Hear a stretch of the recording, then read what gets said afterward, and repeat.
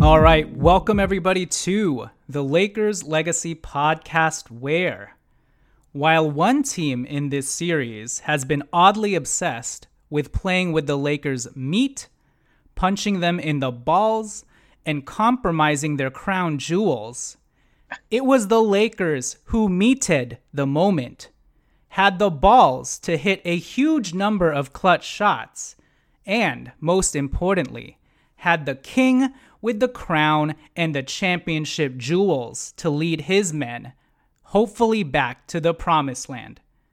Also, Coco 5. I am your host, Jonathan Hernandez, and I am joined by my co-host, Alan Riley.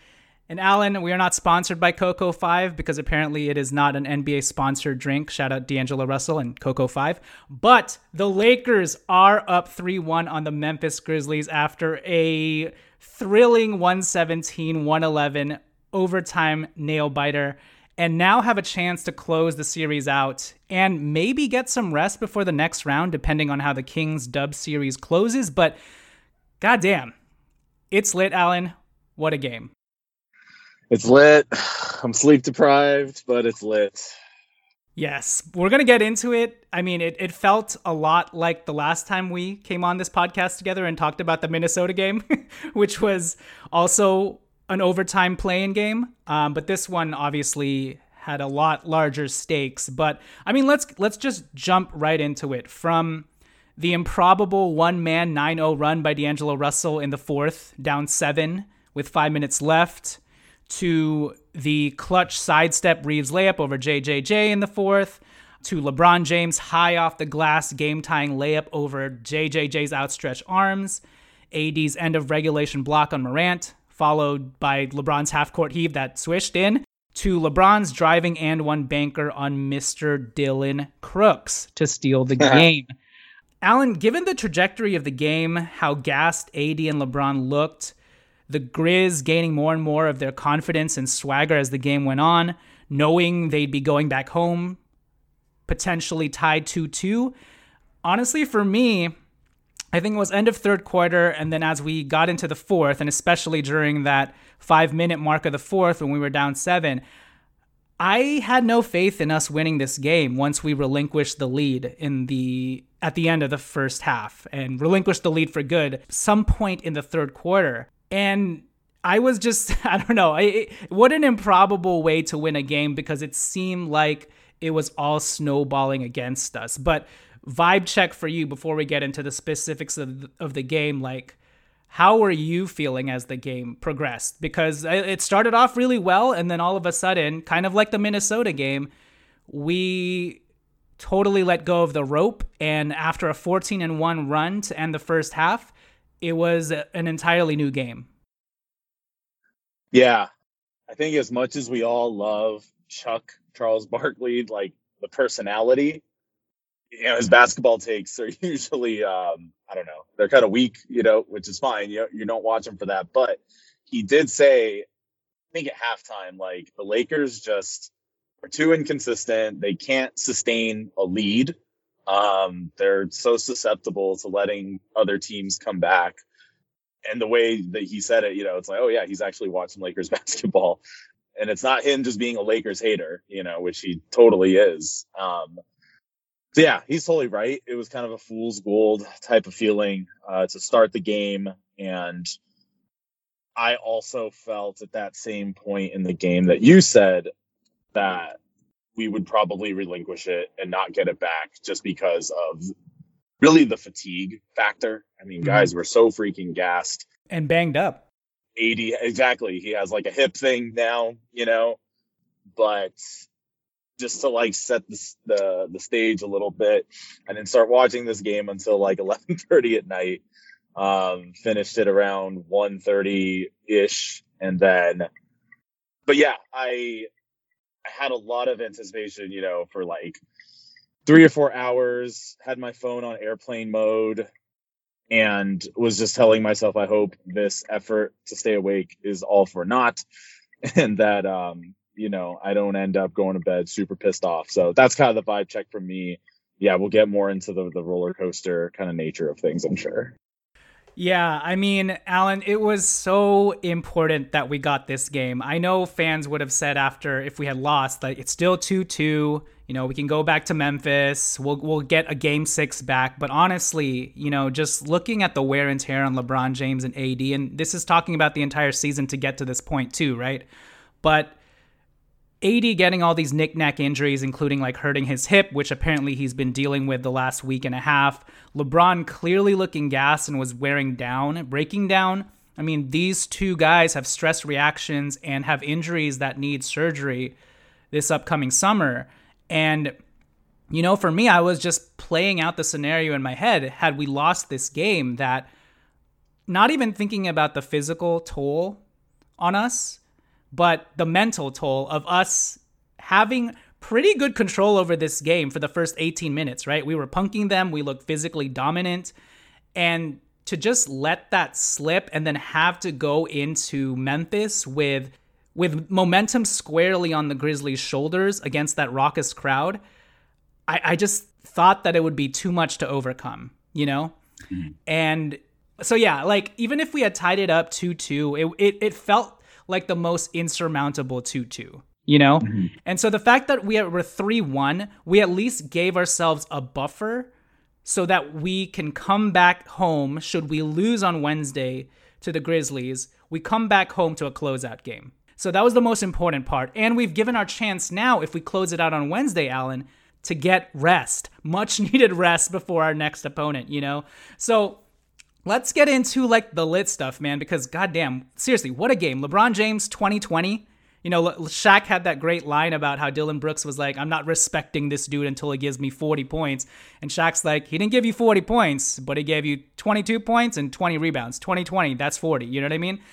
Great one-liner from Shaq. And I believe LeBron is the oldest player since Wilt Chamberlain to have a 2020 game in the playoffs. Crazy. That's nuts, right? LeBron James pulled this one out of his ass, dude. Like through sheer will. It almost reminded me of Kobe Bryant against the Celtics game 7. Yeah, for sure. Yep. Like Kobe nothing did it on was the boards too, right? He did it on the boards 15, too. 16 rebounds or something like that. Gosh, it was such an ugly game from him, right? He could not get that 3-point shot to fall. He was settling. He couldn't get past Xavier Tillman, I was like, oh, this is kind of trying to dip his this shoulder, is sobering. I know, but shoot, man, he willed that last high banker off the glass to tie the game. I mean, okay, let's start there, Alan. Your thoughts with 6 seconds left. How are you feeling? Us down by 2. Tommy even texted me, LeBron's going to chuck up a 3 and we're going to live and die by that shot. And he didn't. He beat Xavier Tillman. I don't know if he beat him, but he put his shoulder down. Physically beat him. Physically beat him. But the fact that he got that shot up over the help, JJJ was very close to blocking that shot, Yeah. Just an incredible game-tying shot. So take me through that moment. Were you feeling good about it, or what shot did you think we were going to get? Because we had not been able to get a clean look up until that point. Yeah, I actually did have a feeling that LeBron was going to drive it. Just because he had been trying to, like the whole game.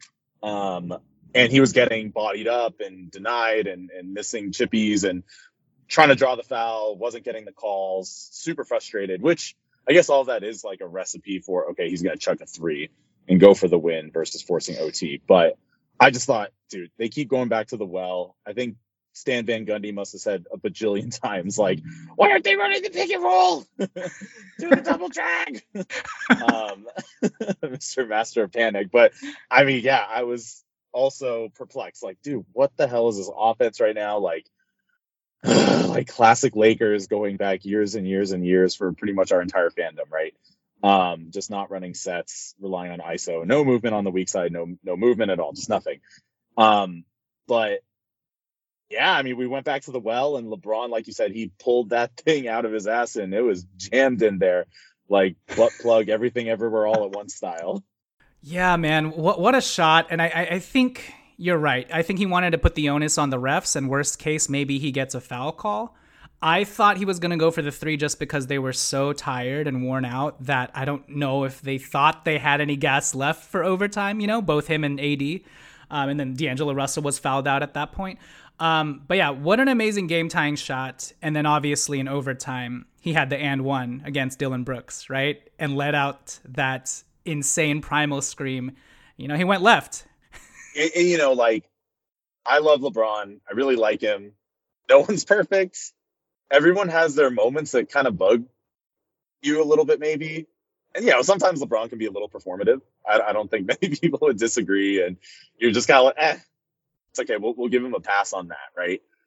But the way that, like you said, he expressed himself in that moment, there was nothing like contrived or forced or anything about it. That was so authentic because his body was like done, Yes. So yeah, you could really sense the triumph in that yell. There was something different about that one. That got me freaking hyped, I feel like when superstars come, especially to the Lakers, it's like, oh, what's their moment of when they became a Laker? And LeBron's already had multiple moments like that. I mean, he won a championship, but it doesn't mean that, like, I'm going to remember this one as one of those signature moments. For sure.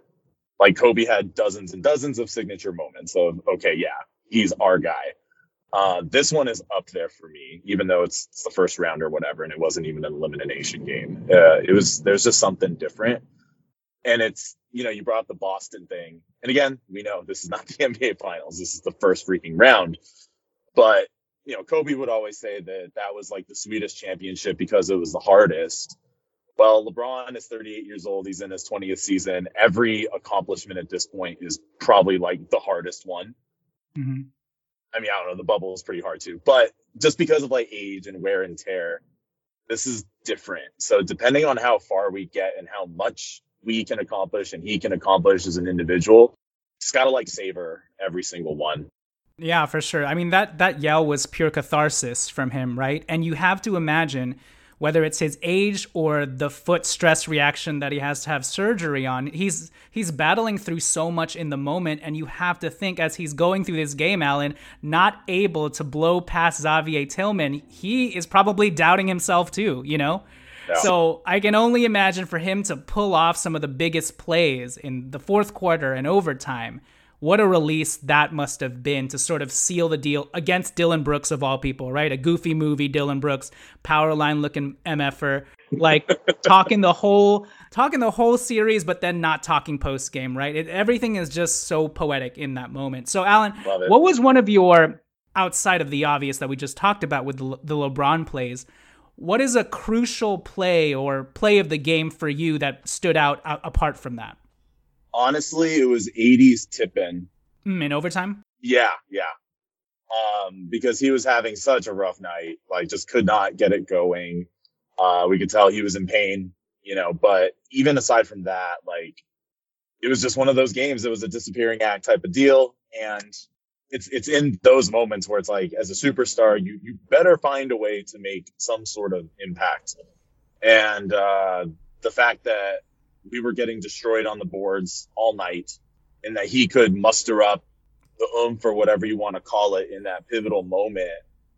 To me, yeah, that was the one that was like, okay, we're sealing the door here. Mm-hmm. Yeah, so for me, mine is also an AD play, but it's to start overtime. It's when LeBron James tried to pass it to Dennis Schroeder, and he passed it a little bit too high. Ja Morant gets his hand on it, gets the ball. Was a foul on Ja Morant, actually, that they didn't call because he body slammed Dennis Schroeder to the ground. But Ja Morant dribbles the ball off of JJJ's foot, and then it rolls on the floor. Dennis Schroeder does a little pivot on his butt to grab the ball, throws it to AD, and AD does like a scoop-de-doo layup against JJJ. Like, he looked like a wing in that play, and I can't even believe that he hit that shot, And kudos to Dennis for being sharp on the floor. It reminded me of that Lamar Odom play to Kobe during the Phoenix game where Kobe dunked it over Steve Nash, but it was just pure mayhem. Should have been a turnover, Allen, but instead we got 2 points to start overtime. And I think from there we sort of held the court and were able to pull it out. But if that had been a turnover, it could have swung the game essentially. And the fact that it was AD doing that play over Defensive Player of the Year JJJ meant even more. It's sad that you can count all of AD's shots on one hand. It's that shot, the shot that you mentioned, the tip in. Before that, he hit that like mid-range shot just inside of the 3-point line from a LeBron James pitch out, and then he hit one shot which was like a hook to start the third. And those are his 4 shots, Yeah, anyways. I remember them all vividly. Exactly. And we needed all of them. Most especially those 2 that we mentioned in overtime. And obviously, Anthony Davis had that huge block on Ja Morant with 0.8 seconds left to take us into overtime. So yeah, Alan, let's talk about game flow really quickly. And then I want to talk about D'Angelo Russell. Yeah, look, the tail of the game was the Lakers looked physically dominant for the first 18 minutes of the half.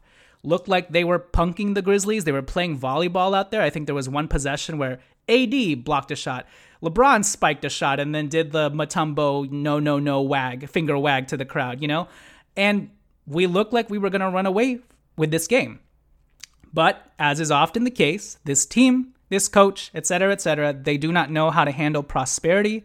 There was a 15-3 run to end the half that was just inexplicable. I don't believe any timeouts were called to try and disrupt that momentum or flow.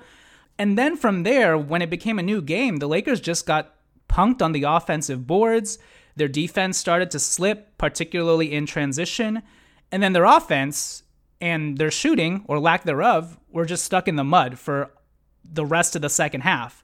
Ham made some curious moves, limiting Rui's minutes in the first half for whatever reason. He only played 8 minutes, and then even in the time that he did play, he only had 3 shots and couldn't get into a rhythm. What else? Ham didn't stagger LeBron with one of Reeves, AD, and D'Lo like he did the previous game, although that LeBron small ball 5 unit did pretty well in the second half until the 5-minute mark, obviously.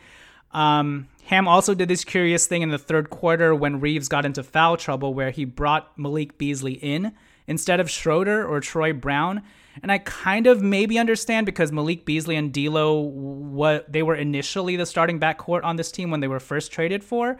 But I don't know, given the way that Beasley has been playing and just the fact that when you think about Beasley and D'Angelo Russell trying to contain the perimeter defensively, that sounds like a disaster. And lo and behold, it was. That was a curious thing.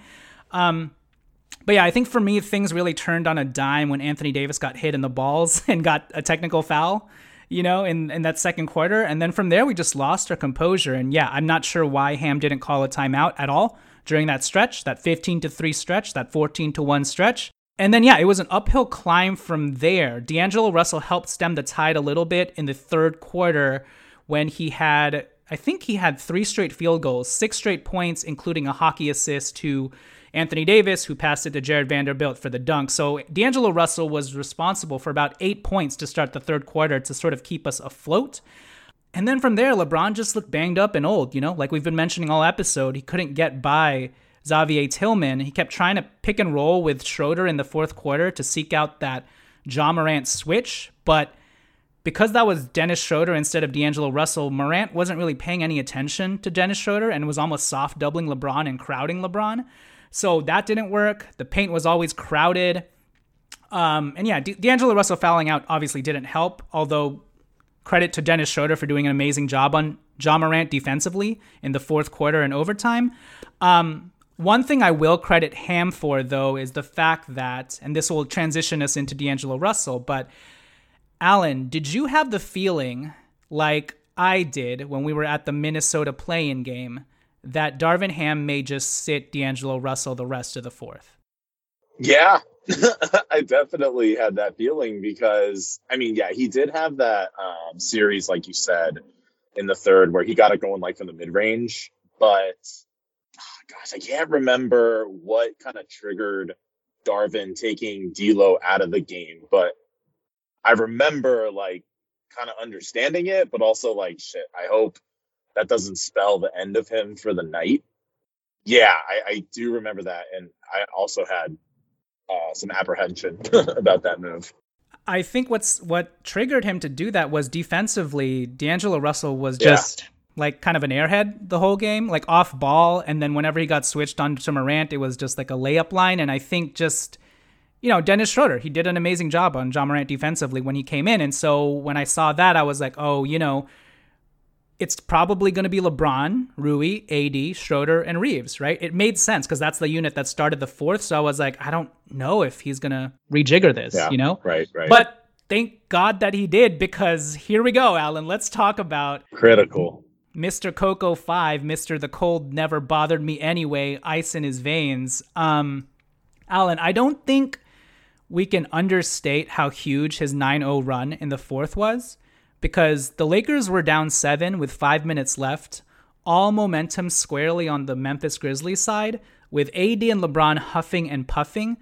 To me, that's, I think, collectively for a lot of Lakers fans, in their minds, the game was pretty much over, given the trend and trajectory of the game. But DLO came in, injected ice in his veins and life into the crypto crowd and Lakers team, and holy crap, he caught on fire at just the right time. I mean, what a game for D'Angelo Russell to hit 45% or higher. His first game where he hit 45% or higher in the playoffs. He was 7 of 15, 46.7% from the field. Probably should have been 8 for 15 because he had that last 3-point shot of his, like rim in and out. Yeah. But hitting 3 threes during that stretch and essentially making it a new game and actually getting us the lead, 99-97, Alan, was huge, and we wouldn't have pulled that game out. He pretty much set the stage for LeBron James and Anthony Davis to do what they did at the end of the fourth quarter and in overtime. And actually, I know this doesn't fit the narrative that people have of D'Angelo Russell for this playoff series, because he's been hot and cold. He's been up and down. He's made some lazy plays defensively. He's been undisciplined and a spacey airhead off ball, fouling 3-point shooters, breakaway fouls, etc., etc.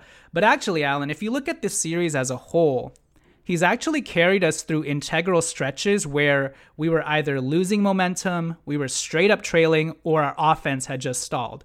So in game 1, D'Angelo Russell had an offensive spurt to end the first half to keep us in the game. And then in that third quarter, he pretty much owned that entire quarter, hitting threes and mid-range shots, setting up guys to essentially set the stage for Rui and Reeves to go nuts in the fourth quarter. So that was game 1, right? In game 3, when the Lakers had let that big lead slip, and by the fourth quarter, Ja Morant was going on this insane run of his own, D'Angelo Russell actually hit the last field goal in the last 4 minutes for the Lakers to put the Lakers up 12 and really put that game away with a minute left, right? And then last night, he had that spurt to start the third where he had 6 straight points all on his own, driving into the mid-range and paint, being aggressive. And then, of course, the fourth quarter, coming in cold, Alan, he hits 3 threes in a row, 9-0 run in like 1 to 2 minutes. And, that shot where Austin Reeves, it was semi-transition, right? LeBron James has it, he pitches it over to Austin Reeves, and then Austin Reeves turns around and pitches it back to D'Angelo Russell. And D'Lo lets it fly. Alan, the entire series, D'Lo has been hunting for that momentum surging 3-point shot of his, and he's missed every single time, right? And he even missed it in the first half. You know which one I'm talking about, right? It was an Austin Reeves pass over his shoulder as well. Yeah. He was wide open. Would have been perfect. Went in and out, and then from that there, felt like when you cross someone up, break their ankles, but yes, then you miss a 3. It's like, well, it doesn't matter. So exactly. Well, Alan, that same shot happened in the fourth quarter, and boy, did D'Angelo Russell redeem himself. So your thoughts on D'Angelo Russell's heroics? This is the stuff, Alan, that I think, when we started this podcast and D'Angelo Russell was just a rookie, this is the type of stuff that we dreamt of, right? D'Angelo Russell hitting big shots, one of our own. And it's actually come to pass, but in such a roundabout way, Yeah, I did the Wolverine celebration at whatever the hell time it was when I was watching. I was like, very no one nice. else sees me doing this, but fuck it, I don't care. Yeah, dude. D'Lo is such an interesting player, I feel like his demeanor and like outward persona and all that stuff, it's super even keeled now, right? Like super like stable just when you hear him talk for the most part.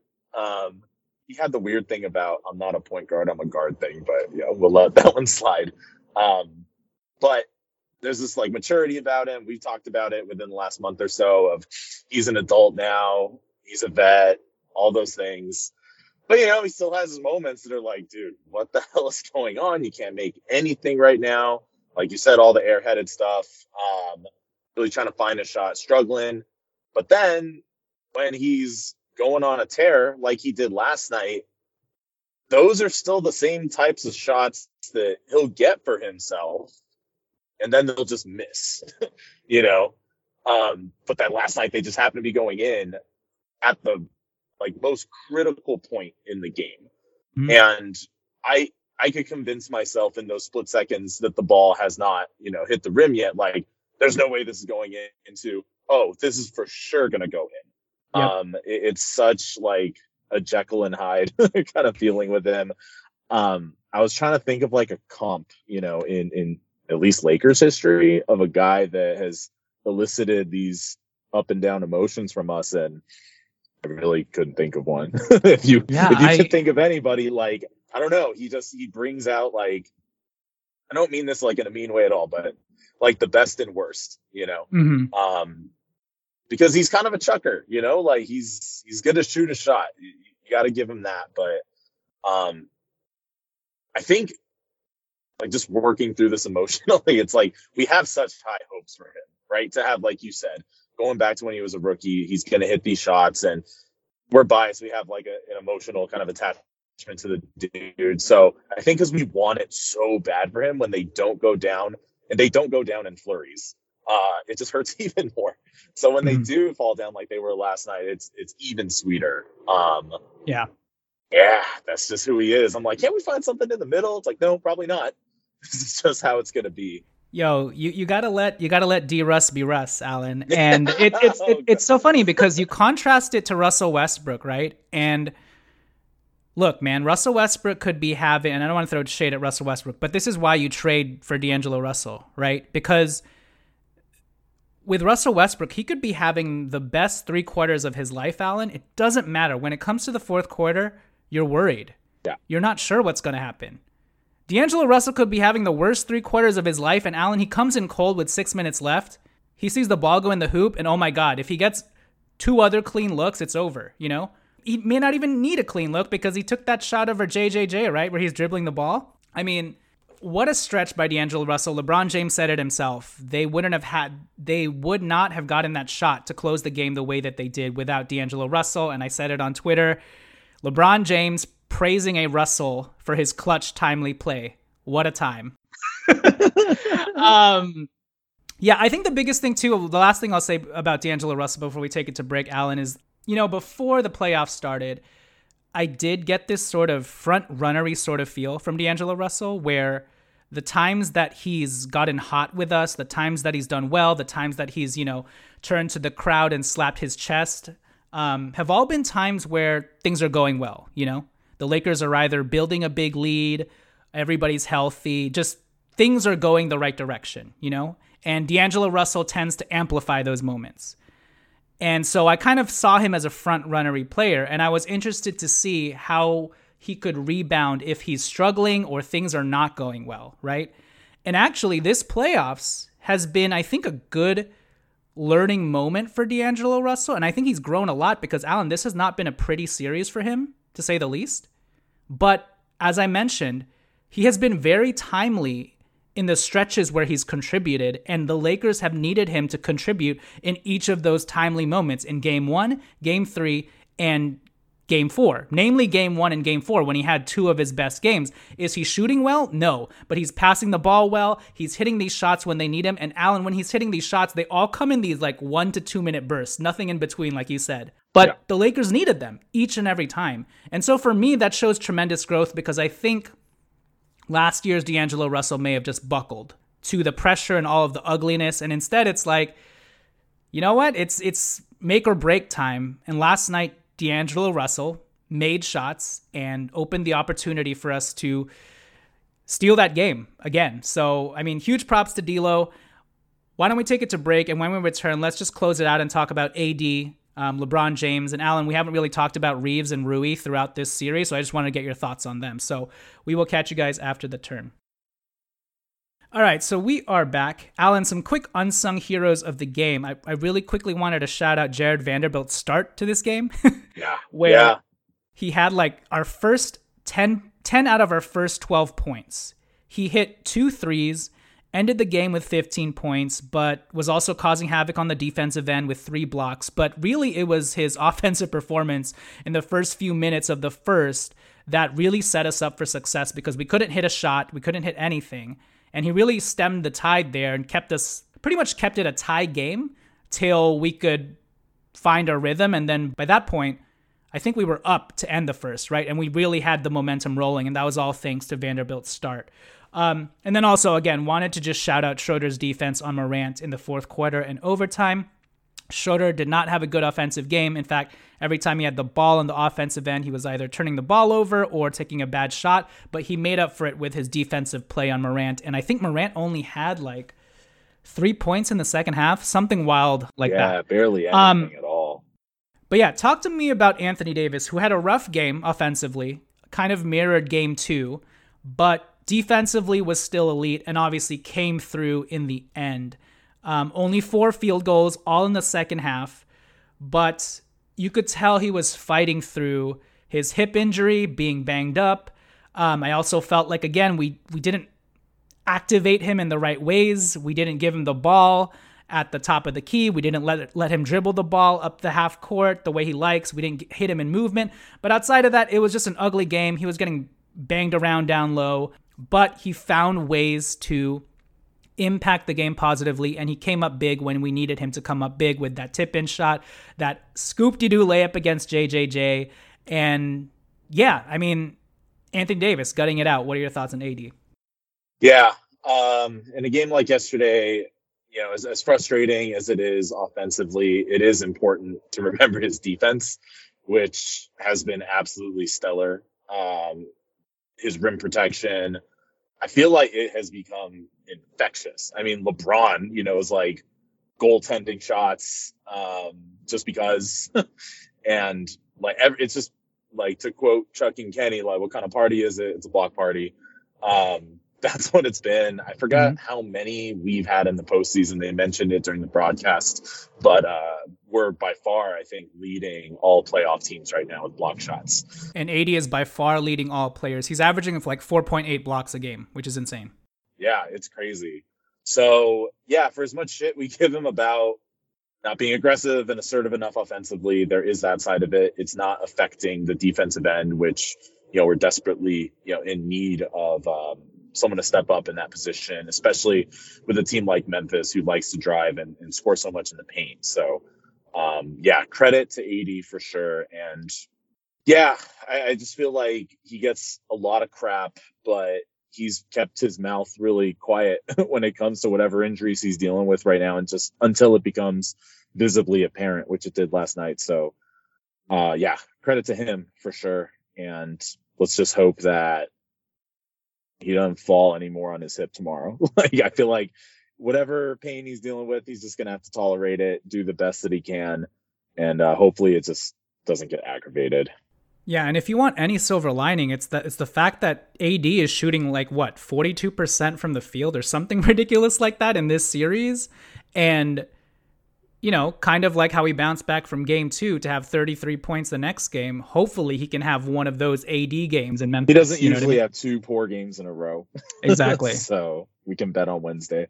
For sure. So credit to AD for his tremendous defense and his clutch shooting, and obviously that insane tip in. We already pretty much talked about LeBron James, so I want to skip over LeBron. Exactly. That's all you need to say, honestly. Shout out to DLO. I'm pretty sure he started that trend. It has to be him, dude. It has to be. Alan, let's talk about Austin Reeves. Maybe he deserves those too, actually.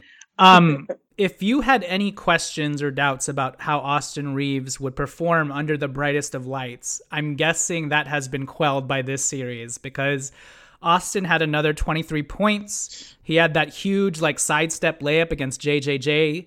That huge layup against JJJ in the fourth. He assisted D'Angelo Russell on 2 of his threes in the fourth. He's averaging 17 points in this series. Obviously, you've seen his fourth quarter late game heroics in game 1 where LeBron James let him do his thing with AD spamming the pick and roll.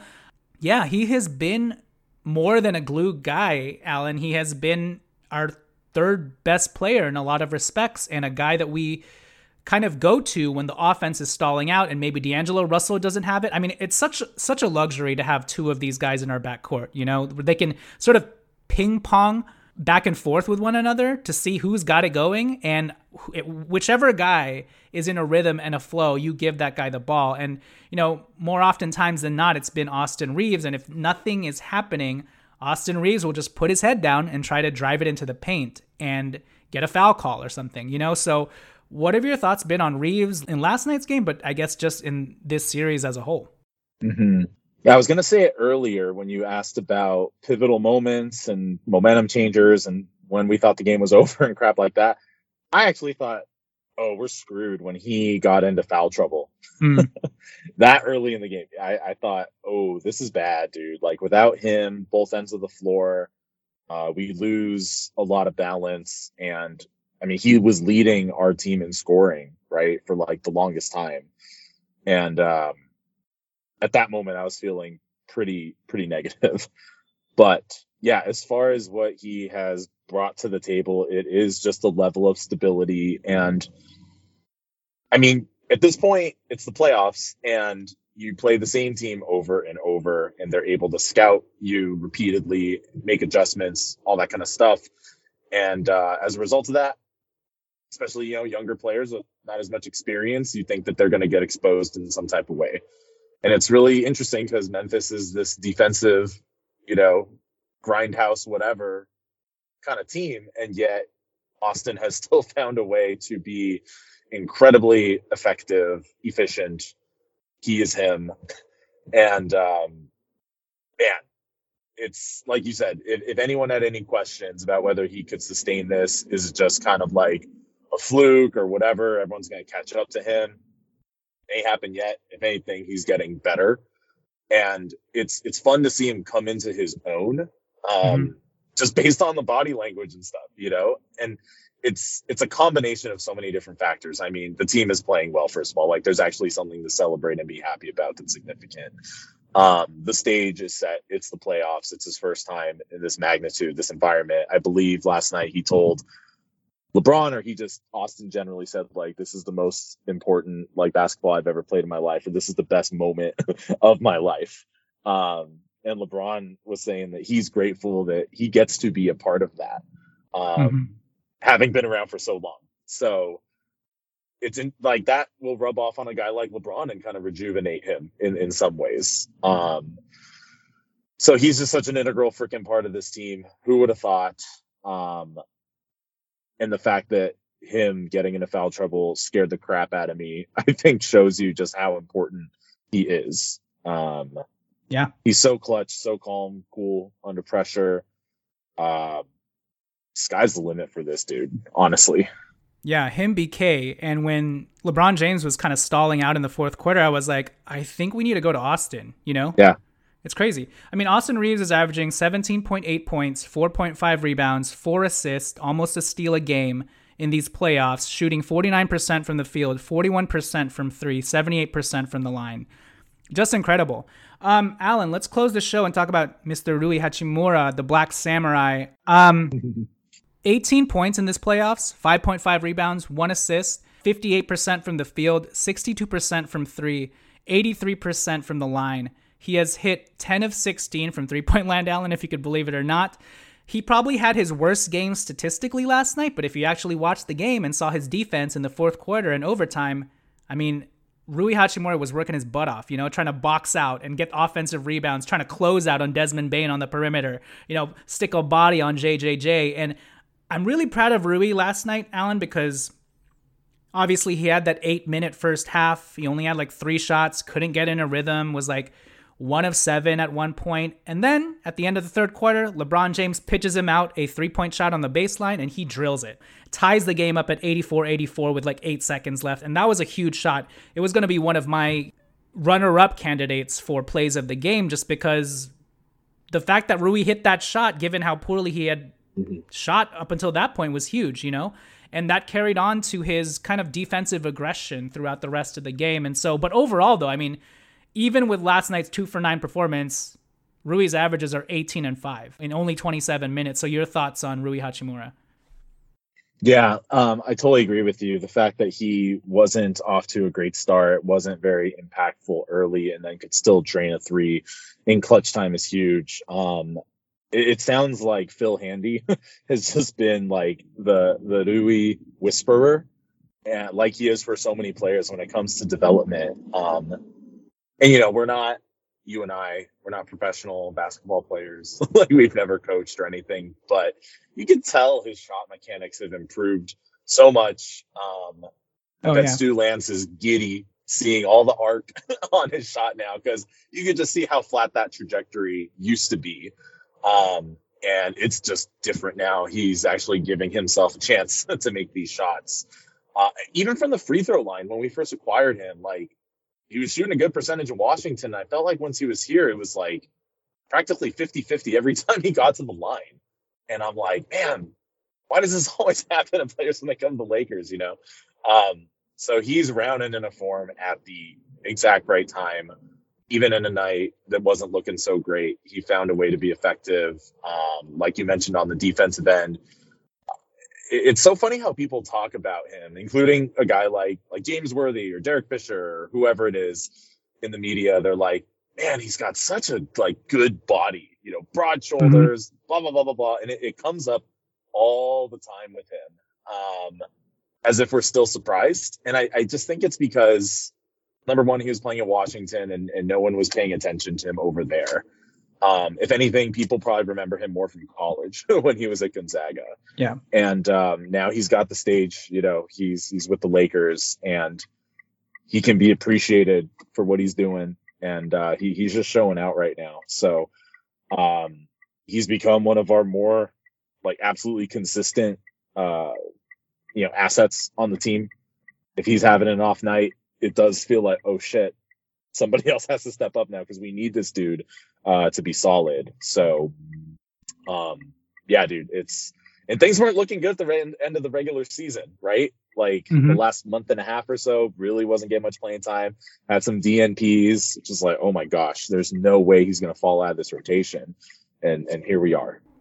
Exactly. I mean, what a journey it's been for Rui. And I think to your point about why it seems like we're consistently getting more and more surprised by Rui is I think it's just a natural progression of his entire career. I mean, this dude played baseball up until middle school and didn't even think he was a basketball player, He lived in Japan, and then even when he played college basketball in Gonzaga, he actually lost a lot of valuable practice time on the basketball court because he had to learn English. I read up on this, So he's just kind of filling in the gaps as he goes. And we're literally seeing him come into his own, and it's just such a joy to watch. And what a amazing story to see unfold. You talked about seeing Austin come into his own right on the court, and you're seeing that from Rui as well. And for us, we've been Rui's biggest fans from the start when we first traded him, because with all of our Japanese American connections, I mean, Alan literally works in Little Tokyo, and even before we had traded for him, we were pining for him, even in the last 2 years prior. And then, as you mentioned, his warts started to show when Vanderbilt came in. Vanderbilt was the new hot forward, and it was almost like, where does Rui fit into this, right? But now it's like Rui's our secret weapon. When he first came to the Lakers, he actually played pretty well, and we characterized him as steady and boring, right? But in a good way. Now he's excitingly dependable, Alan. It's like, now he's going to jam it on JJJ off his own dribble, right? Guys are talking shit and said he had a boring dunk package, so he had to show him. Well, now he's going to express himself on the court. How many times have we seen Rui yell at the crowd now? And it's like, I feel cathartic for him. It's been so nice to see him express himself and have so much fun out there. And man, this is doing so much for his development. I cannot wait to see Rui next season, even though we're living in the present right now. So it's just been it's been fun. Game fun 4. Lakers basketball. Oh my God. Fun Lakers basketball. Well, the Lakers have a chance to close this out tomorrow. Last question. I mean, I agree. I'm like, we'll see. I mean, we've seen enough of this team at this point, and it's a trap. But also, Alan, they're so tired. Yeah, I can't even blame them. Travel, we're Memphis should not be a Western Conference team. It doesn't make any sense. I agree with you. They're in Tennessee.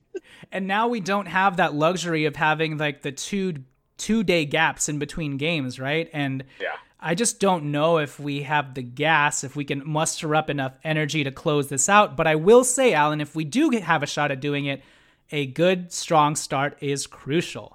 If we fall behind early versus that crowd, I think it'll snowball and that'll be done very quickly. But if we get off to a strong start, we could not only build up a buffer for the inevitable run that the Grizzlies will have, but if we have that buffer, we may ensure that it stays a game till the very end. And then by that point, it's a coin flip. And maybe LeBron James and AD are like, oh my gosh, if we just pull this game out, we'll have more rest. You know, it's kind of like how they pulled out the Minnesota play-in game when it seemed like all was lost. They were like, no, we do not want to play another play-in game against the OKC Thunder. Let's finish this now. So if there's anything going for us, and if we do have a shot to close it out, or if we do close it out, it'll be because of those factors. If we start off strong and LeBron James and Anthony Davis see blood. The other thing too, Alan, is if we start out strong, there's a good chance we could really demoralize the Memphis Grizzlies, you know? Yeah. Take their heart out. But we shall see. All right, with that said, gosh, it's lit, Alan. What a game. I'm sure everybody's still watching all the highlights. And yeah, as soon as tomorrow, here we go. Let's try and close this out. But if we don't, we'll be back at Crypto.com Arena to try and do this thing and get out of the first round since the bubble playoffs. So, Alan, I will catch you later. Laters. It's lit. Lit. Lit.